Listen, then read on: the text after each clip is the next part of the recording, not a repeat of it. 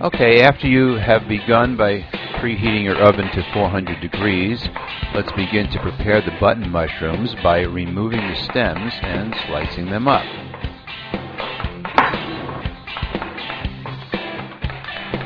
Okay, next are the green beans, so cut them up in about thirds so that the pieces wind up being about an inch in length. And finally the onion. Here you can see a simple but effective technique for cutting the onions into tiny little squares. Start by cutting the onion in half and lie the first half flat. Then make several horizontal cuts, but don't cut all the way through the onion so it stays together. Then turn the onion and make similar cuts down again, not all the way through it. And finally, chopping down to cut off the onion into the tiny little squares before getting to the last chunk and just chopping it up. Okay, now that the veggies are ready, in a large pot, heat 2 tablespoons of vegetable oil over medium heat. Then add the mushrooms and a few dashes of salt and saute that mixture for about 6 to 8 minutes or until the mushrooms have caramelized and shrunk in size. Once they are done, remove and set aside in their own bowl. Wipe the pot clean with a paper towel and melt the 2 tablespoons of unsalted butter over medium heat. Add the onions and saute them until they're translucent. If you like garlic, now's the time to add some and saute that for an additional minute. Spoon in the all-purpose flour and mix that thoroughly.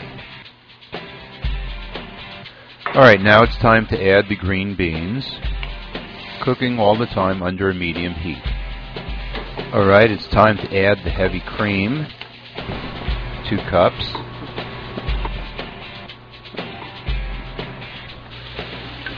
Now stir that all in together and mix it up thoroughly too.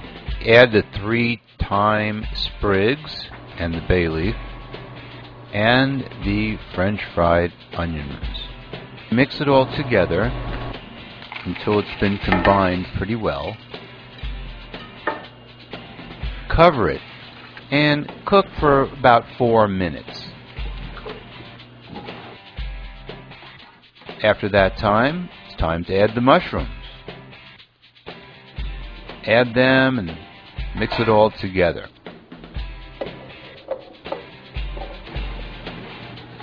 Add a few pinches of salt, a couple of dashes of pepper to taste, and then spoon it all into a casserole dish. At this point, you have to remove the bay leaves and the sprigs.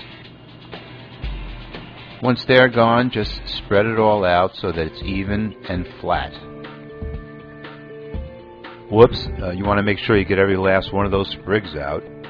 Get it all flat and put it in that preheated oven at 450 degrees and bake it for about 15 minutes uncovered.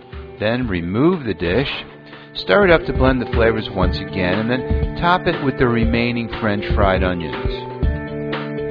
Once you flatten it all out evenly, put it back in the oven and bake that little mixture for an additional 5 minutes or until the fried onions become golden. Take it out, and there you have it, green bean casserole. It's that simple at simplefoodie.com.